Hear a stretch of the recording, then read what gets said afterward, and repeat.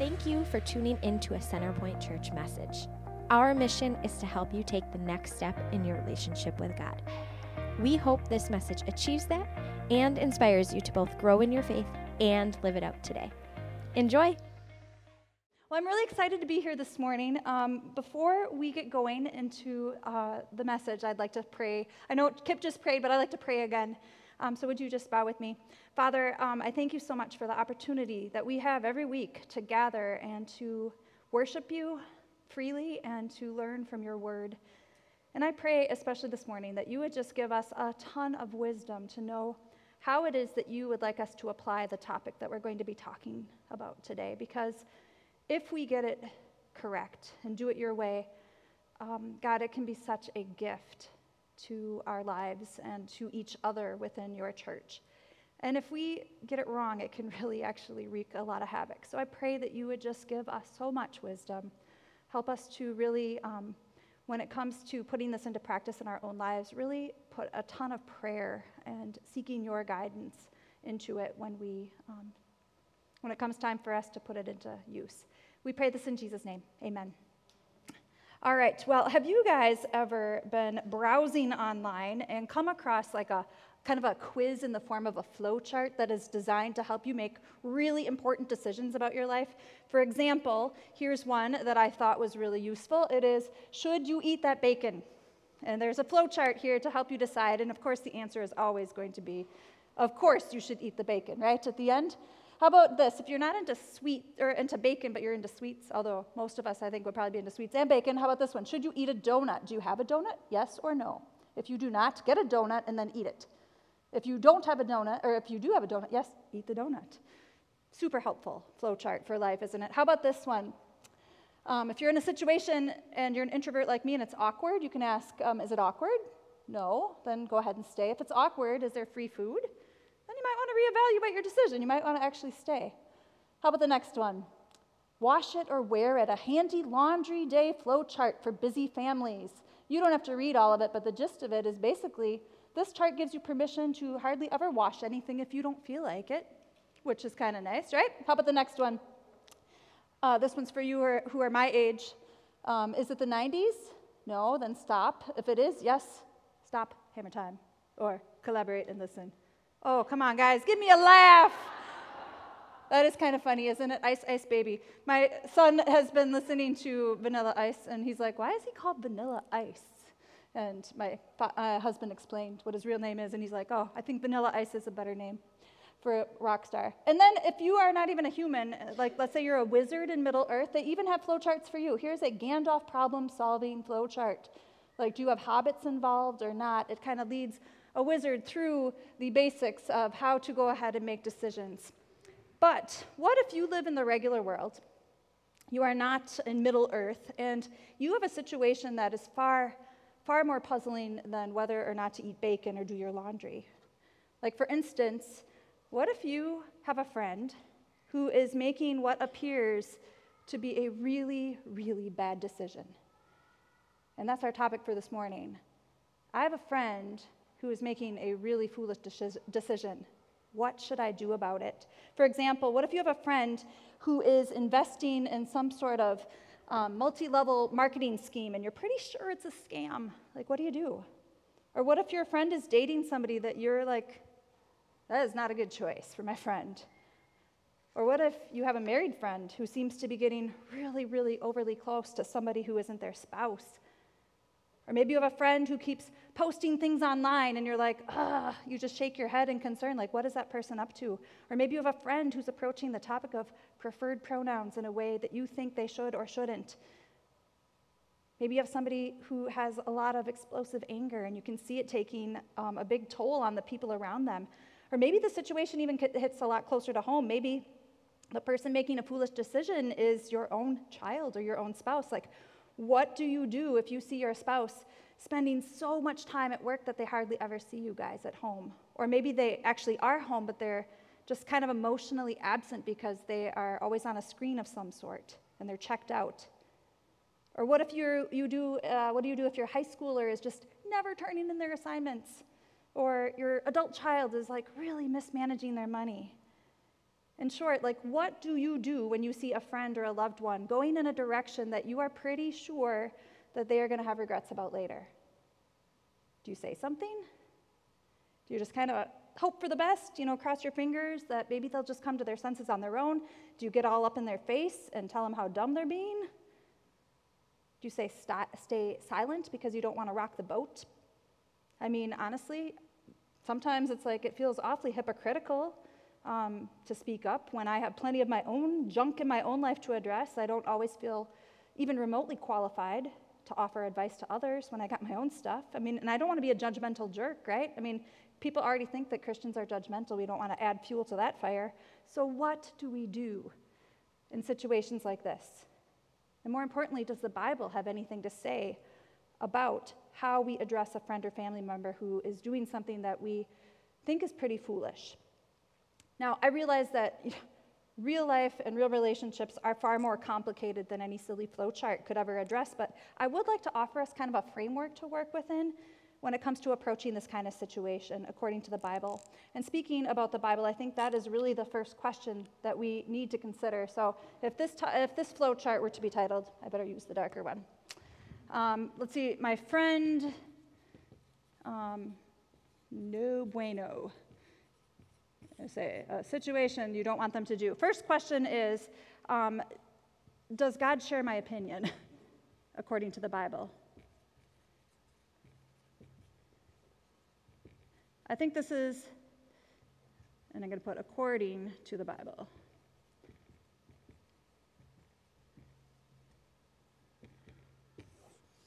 And I think that this is like a really good first place to start because we need to figure out if God's feelings match my feelings on the matter. And one answer to that question might actually be no.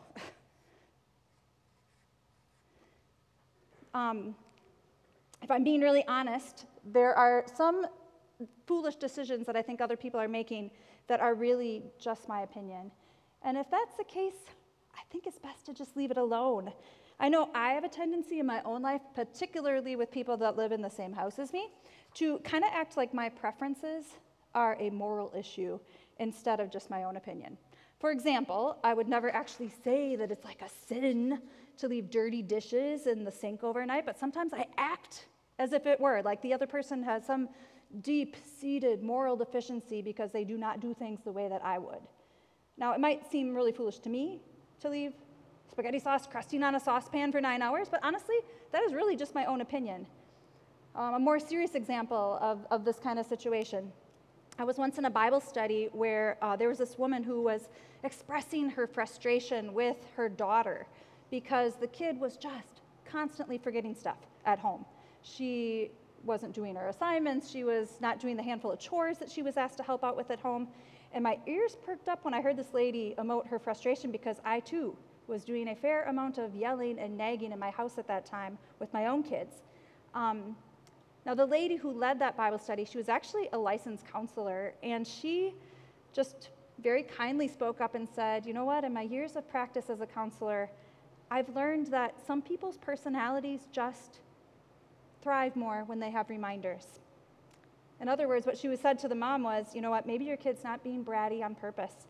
Maybe she just needs help remembering things. And you, as her mom, you can either keep expecting her to remember and then get really, really angry when she doesn't, or you can just choose to help your daughter out with some reminders here and there and save your relationship. And the leader pointed out that sometimes we just really need to let go of our own preferences in order to have a better relationship with somebody that we love. I mean, sometimes the wisest thing that you and I can do in a situation when we disagree is to just go to God, say, is this really your opinion or is it just mine? And if it's not, we just need to maybe humbly admit that, my way's not the only way and move on instead of getting upset or offended. Proverbs 19:11 says, a person's wisdom yields patience. It is to one's glory to overlook an offense.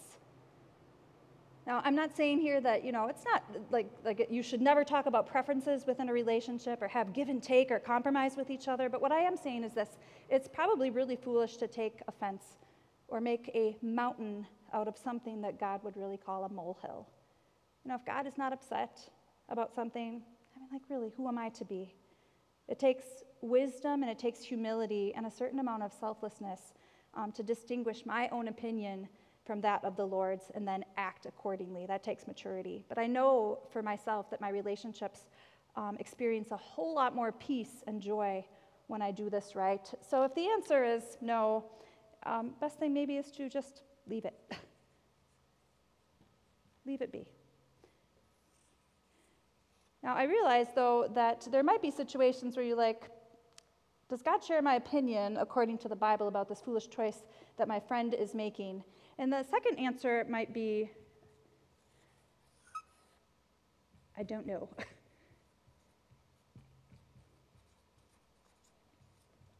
Now, if that is the answer to the first question, I don't know, if that's the case, the best course of action, I suggest, would be to seek out what God actually says is true.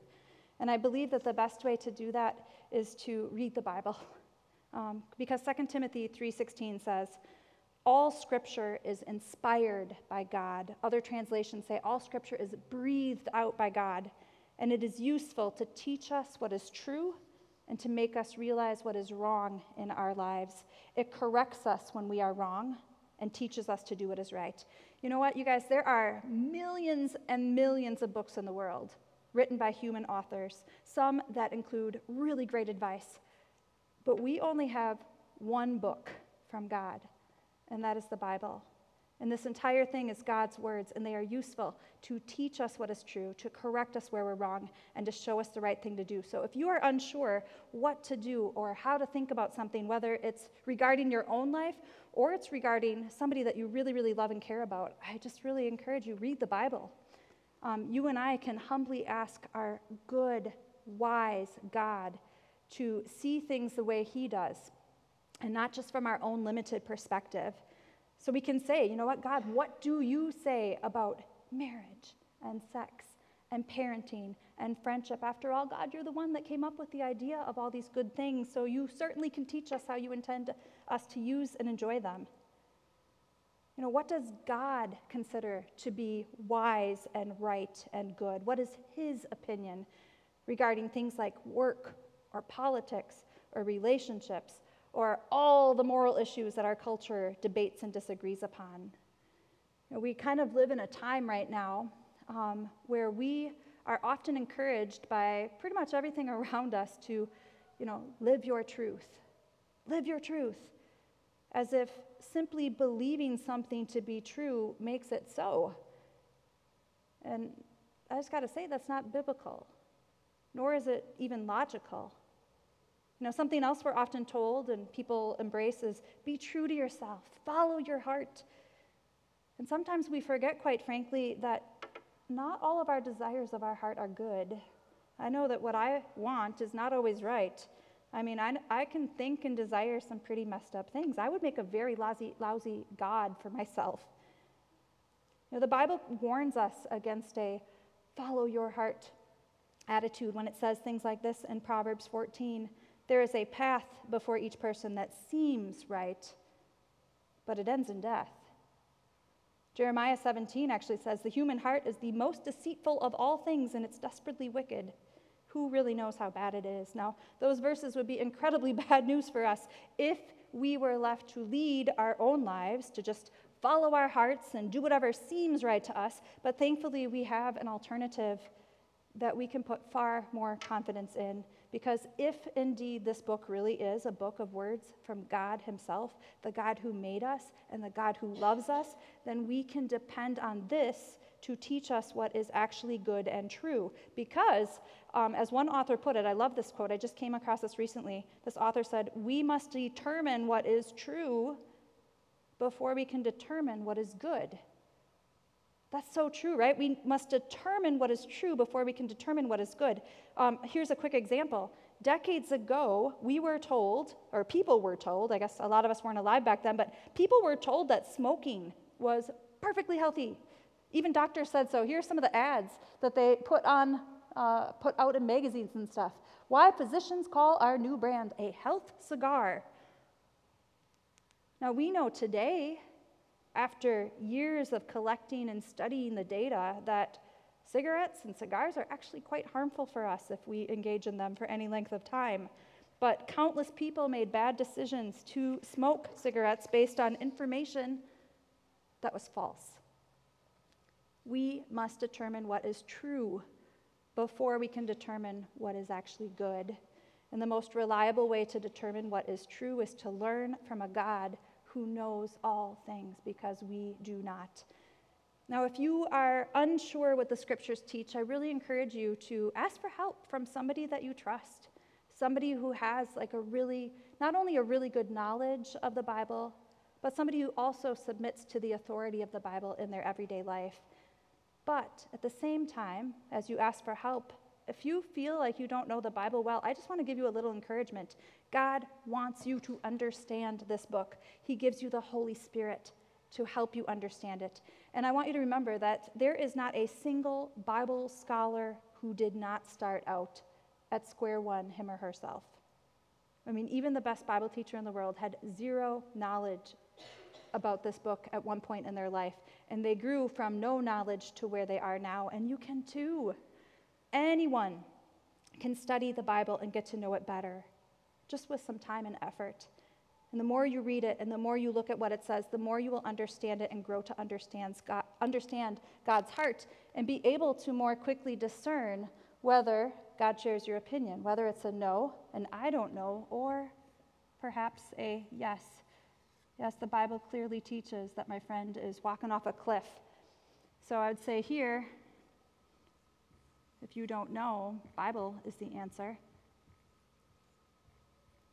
And from there, the answer might be, no, God does not share my opinion after I've examined the Bible, or yes, God does share my opinion after a careful examination of the scriptures and my best attempt to prayerfully understand it. Now, let's say that the answer is actually yes after you do your homework and you come to the conclusion, yeah, I really think that this breaks God's heart and this is not God's best for my friend. The next question that we have to ask, I think, it's a complicated flowchart, isn't it? Is my friend a follower of Jesus?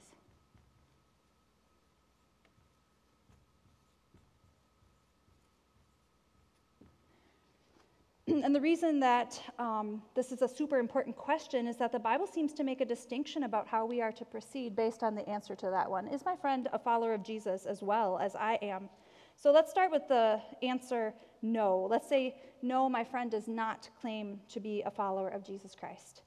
For that, we're going to go to 1 Corinthians 5 for some guidance. 1 Corinthians was a letter that the Apostle Paul wrote under the Holy Spirit's inspiration to a church in Greece that was, let's just say they were really on the struggle bus. They were dealing with all sorts of stuff that was not right.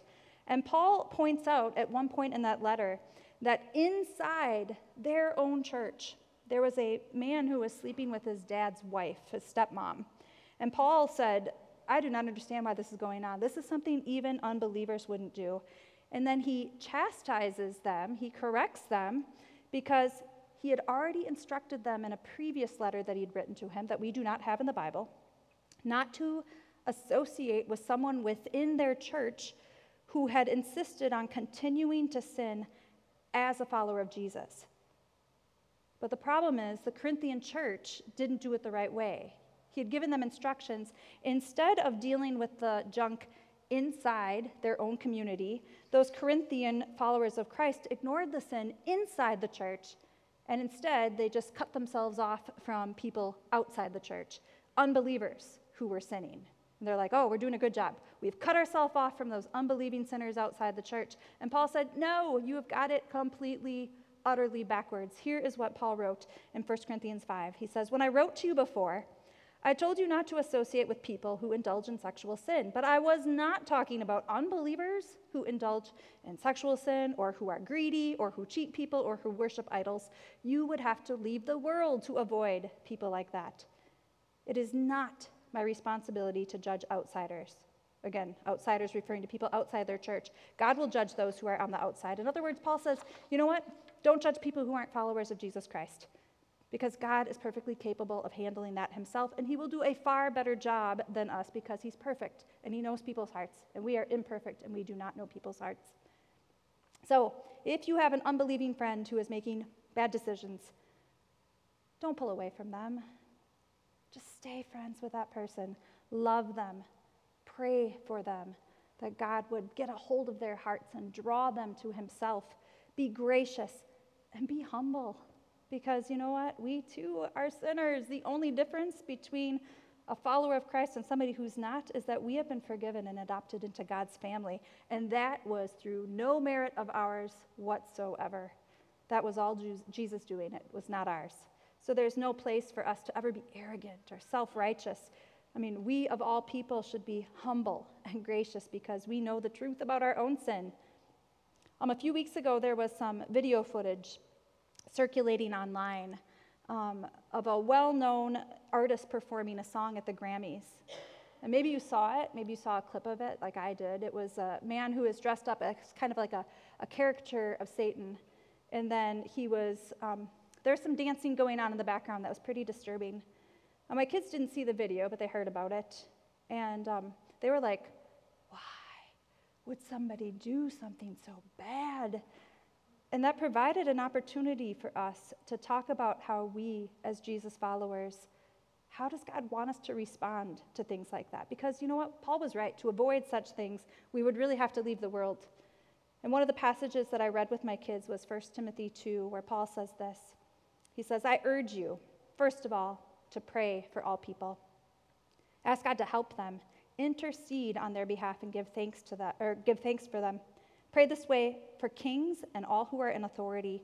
This is good, and it pleases God our Savior, who wants everyone to be saved and to understand the truth. And originally I'd only put those verses, but if you see the font change, that's my fault. Nobody's back there because I changed my mind a lot. It says, for there is one God and one mediator who can reconcile God and humanity. That is the man Jesus Christ. He gave his life to purchase freedom for everyone. You know what? That artist who performed on the Grammys, Jesus gave his life to purchase freedom for that person, just like he did for me and just like he did for you. And the proper response when we see somebody who is far from God doing something that is far from God, the proper response is to pray. We prayed for that singer that day. And we can pray pray for anyone else that we know who is far from God. Pray that they would repent and that they would humbly turn to God so that they can receive grace and salvation and forgiveness just like we have. Praise God that is how he treated us when we were far from him. Romans 5 says of us, when we were utterly helpless, Christ came at just the right time and died for us sinners. God showed his great love for us by sending Christ to die for us while we were still sinners. He did not wait for us to get our act together or clean ourselves up. He took us just as we are, and he forgave us. 2 Peter 3 says, the Lord is patient toward you, not wishing that any should perish, but that all should reach repentance.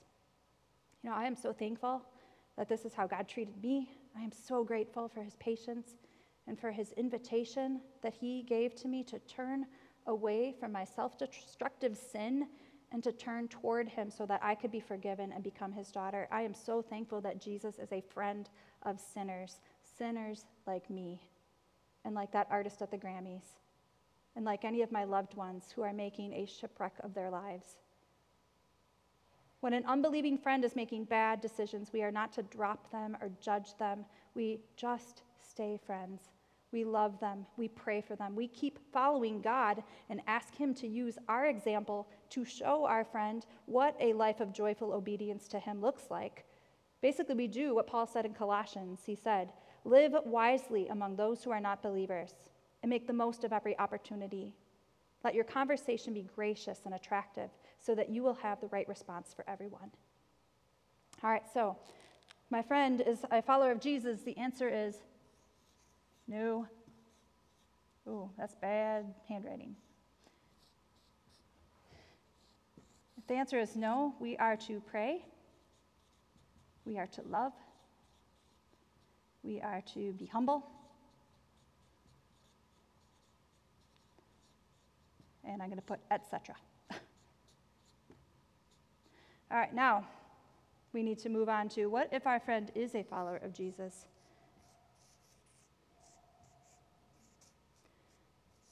What if that person who is making some real foolish choices that God definitely says are not helpful or good for their lives? What do we do if they are a follower of Jesus and they're doing these things?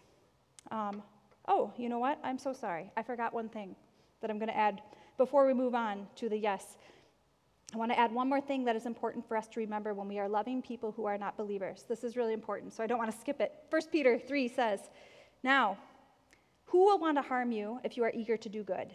But even if you suffer for doing what is right, God will reward you for it. So do not worry or be afraid of their threats. Instead, you must worship Christ as Lord of your life. And if someone asks about your hope as a believer, always be ready to explain it. But do this in a gentle and respectful way. Keep your conscience clear. Then, if people speak against you, they will be ashamed when they see what a good life you live because you belong to Christ. Remember, it is better to suffer for doing good, if that is what God wants, than to suffer for doing what is wrong." Now, Peter, when he wrote this, he was writing to encourage people who were being very, very severely persecuted for their faith in Jesus. We American Christians, we are not being persecuted like those first century Christians were, but I believe Peter's words are still really relevant to how we live in our culture, because these days Christianity is no longer seen as a good thing by everyone, and the Bible is no longer accepted as authoritative truth by the majority of people. In a follow your truth, follow your heart, live your truth kind of society, followers of Christ are sometimes accused of being intolerant or phobic or harmful for holding to biblical teaching, even to the point where you and I might feel tempted to distort what the Bible says in order to feel more comfortable amongst those who disagree with it. And Peter tells us, no matter what, even if you suffer for it, just keep your conscience clear before God. Worship Jesus as Lord of your life. And do not worry if mere humans disagree with you, because God is the one that we please. If others have words to speak against us, let it only be in criticism of how closely we live according to what God defines as true and right and good and loving in this book. Now, in that same letter to the Corinthians that we read earlier, here's what Paul says about the issue. He says, "People who are not spiritual," and by that he means people who do not have the Holy Spirit because they are not believers yet, "people who are not spiritual can't receive these truths from God's Spirit. It all sounds foolish to them. They can't understand it, for only those who are spiritual, who have the Holy Spirit, can understand what the Spirit means. Those who are spiritual can evaluate all things, but they themselves cannot be evaluated by others." In other words, Paul says, first of all, unbelievers are not always going to see things the way that you do. In fact, God's ways might seem downright foolish to them at times. Second, as a follower of Christ, you are not accountable to other people. They don't evaluate you, God does. And then third, the Holy Spirit inside of us will help us evaluate and discern what is true and good according to God. And that means in the process of loving your unbelieving friend, do not fret if they disagree with your biblical convictions. Despite what our culture insists, you can actually love somebody quite well without affirming every single thing that they do or think or believe. Many years ago, there was this pastor who said something that was relevant back then, but I think it's even more relevant today in 2023. He said, "Our culture has accepted two great lies. The first is that if you disagree with someone's lifestyle, then you must fear or hate them. And the second lie is that to love someone is to agree with everything they believe or do. Both of those are nonsense. You do not have to compromise convictions to be compassionate." All right, so just to recap, if you have an unbelieving friend making bad decisions, stay, love, pray, keep being faithful to God, be humble, knowing that you and I ourselves have been rescued from our own sin. Okay, now with that caveat, I skipped a whole page in my notes. What if the person making a bad choice is actually a follower of Jesus? Well, for the most part, it's pretty much the same. I'd say. If you have a friend who is a follower of Christ and they're just really kind of walking off the deep end, stay in the friendship, love the person, pray for them, be faithful to God, and be humble. There is, however, one additional thing that I believe God teaches us to do in this situation. In the case of a fellow believer, I believe that we do have some responsibility to our loved ones to speak up. Here are some verses from the Bible. I'm just going to go through like 4 of them in a row. Galatians 6, 1-2 says, "Dear brothers and sisters, if another believer is overcome by some sin, you who are godly should gently and humbly help that person back onto the right path. And be careful not to fall into the same temptation yourself. Share one another's burdens, and in this way obey the law of Christ." James 5:19 says something similar. He says, "My dear brothers and sisters, if someone among you means other Christians, wanders away from the truth and is brought back again, you can be sure that whoever brings that sinner back from wandering will save that person from death and bring about the forgiveness of many sins." Like you're doing your friend a service by saying, "I love you, come back." Being part of God's family is such a gift. Not only because we have God as our Father and His Spirit living inside of us, but also because we get the gift of each other. We are meant to help each other grow. We are meant to spur one another on. We are meant to sharpen each other. Hebrews 10, "Let us hold tightly without wavering to the hope that we affirm. For God can be trusted to keep His promise. Let us think of ways to motivate one another to acts of love and good works. And let us not neglect our meeting together as some people do, but encourage one another, especially now that the day of His return is drawing near." Proverbs 27, you've probably heard this before. "As iron sharpens iron, so a friend sharpens a friend." Ephesians 4 says, "We will no longer be immature like children. We won't be tossed and blown about by every wind of new teaching. We will not be influenced when people try to trick us with lies so clever that they sound like the truth. Instead, we, the body of Christ, will speak the truth in love, growing in every way more and more like Christ, who is at the head of His body, the church." Now notice, Paul says we are to speak the truth, but there is a prepositional phrase attached to that. We are to speak the truth in love. Why is that? Why are we to speak the truth in love? It's so, like it says there, we can grow in every way more and more like Christ. Like we have a responsibility to one another as brothers and sisters in God's family to not just silently stand by and just cross our fingers and hope for the best while another member of the family wanders off into some sort of destructive sin or starts believing lies. We need to love each other enough to bravely speak up. Gently, of course, and with humility, absolutely, and prayerfully too, asking God for wisdom and the right words to say, and lovingly because we care about each other. I read from 1 Corinthians 5 earlier, where Paul was addressing a situation where a person in their church was caught up in a really destructive, yucky sin. I'm not going to read the entire chapter to you, but to summarize, Paul had some very, very harsh words for them. He told the Corinthians that as a church family, they basically needed to cut off their relationship with that guy for a time as a means of encouraging him to come back to God. And I don't have this here. I encourage you to read 1 Corinthians 5 on your own. It's pretty rough, to be honest, but he says, here's what Paul actually says, his actual words: "You must throw this man out and hand him over to Satan, so his sinful nature will be destroyed, and he himself will be saved on the day of the Lord's return." And then I'm going to go to the verse that we did read, but I didn't read all of it to you. "It is not my responsibility to judge outsiders, those outside the church, but it is certainly your responsibility to judge those inside the church who are sinning. God will judge those on the outside, but as the scriptures say, you must remove the evil person from among you." Now, first of all, hearing those words, I want you to breathe a sigh of relief, because these are not universal instructions for every situation when a Christian messes up. So if you're walking out of this building and you or your friend trip and you let some colorful words fly because you skin your knee, you do not have to drag somebody back in here and say, "You know what, that's it, we're handing you over to Satan. You are done for." Paul is he's dealing with a situation where there has been an ongoing, unrepentant sin that no one in the church family had the chutzpah to go and address. However, I do think that even though we don't have to go that far, to that extreme that Paul is talking about, within our own church communities, we do need to let go of the notion that we should all just mind our own business and focus on our own problems and stay quiet when one of our own is wandering away from God. There is a time and place to judge one another as followers of Jesus. Not judge as in point the finger and self-righteously say, you really, really stink, and by the way, I do not. That's not what God is talking about. We are to judge one another within the body of Christ as in wisely evaluate each other's lives and care enough to say something when somebody is stuck in sin.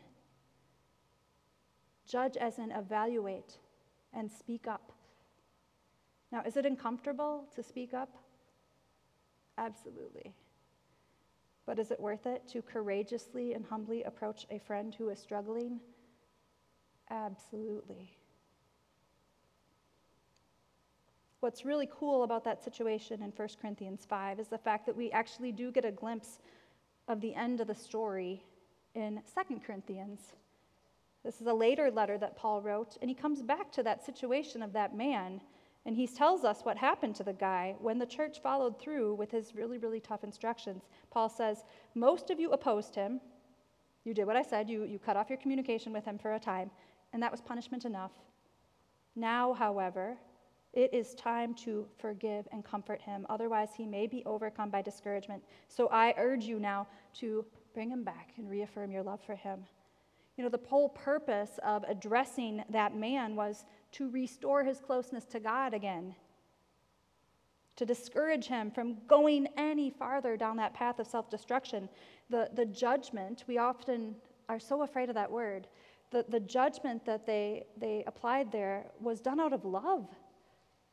Even if it might not have felt very loving at the time, either for that guy himself or for the people in the church who were doing what Paul instructed them to do, it probably didn't feel very loving.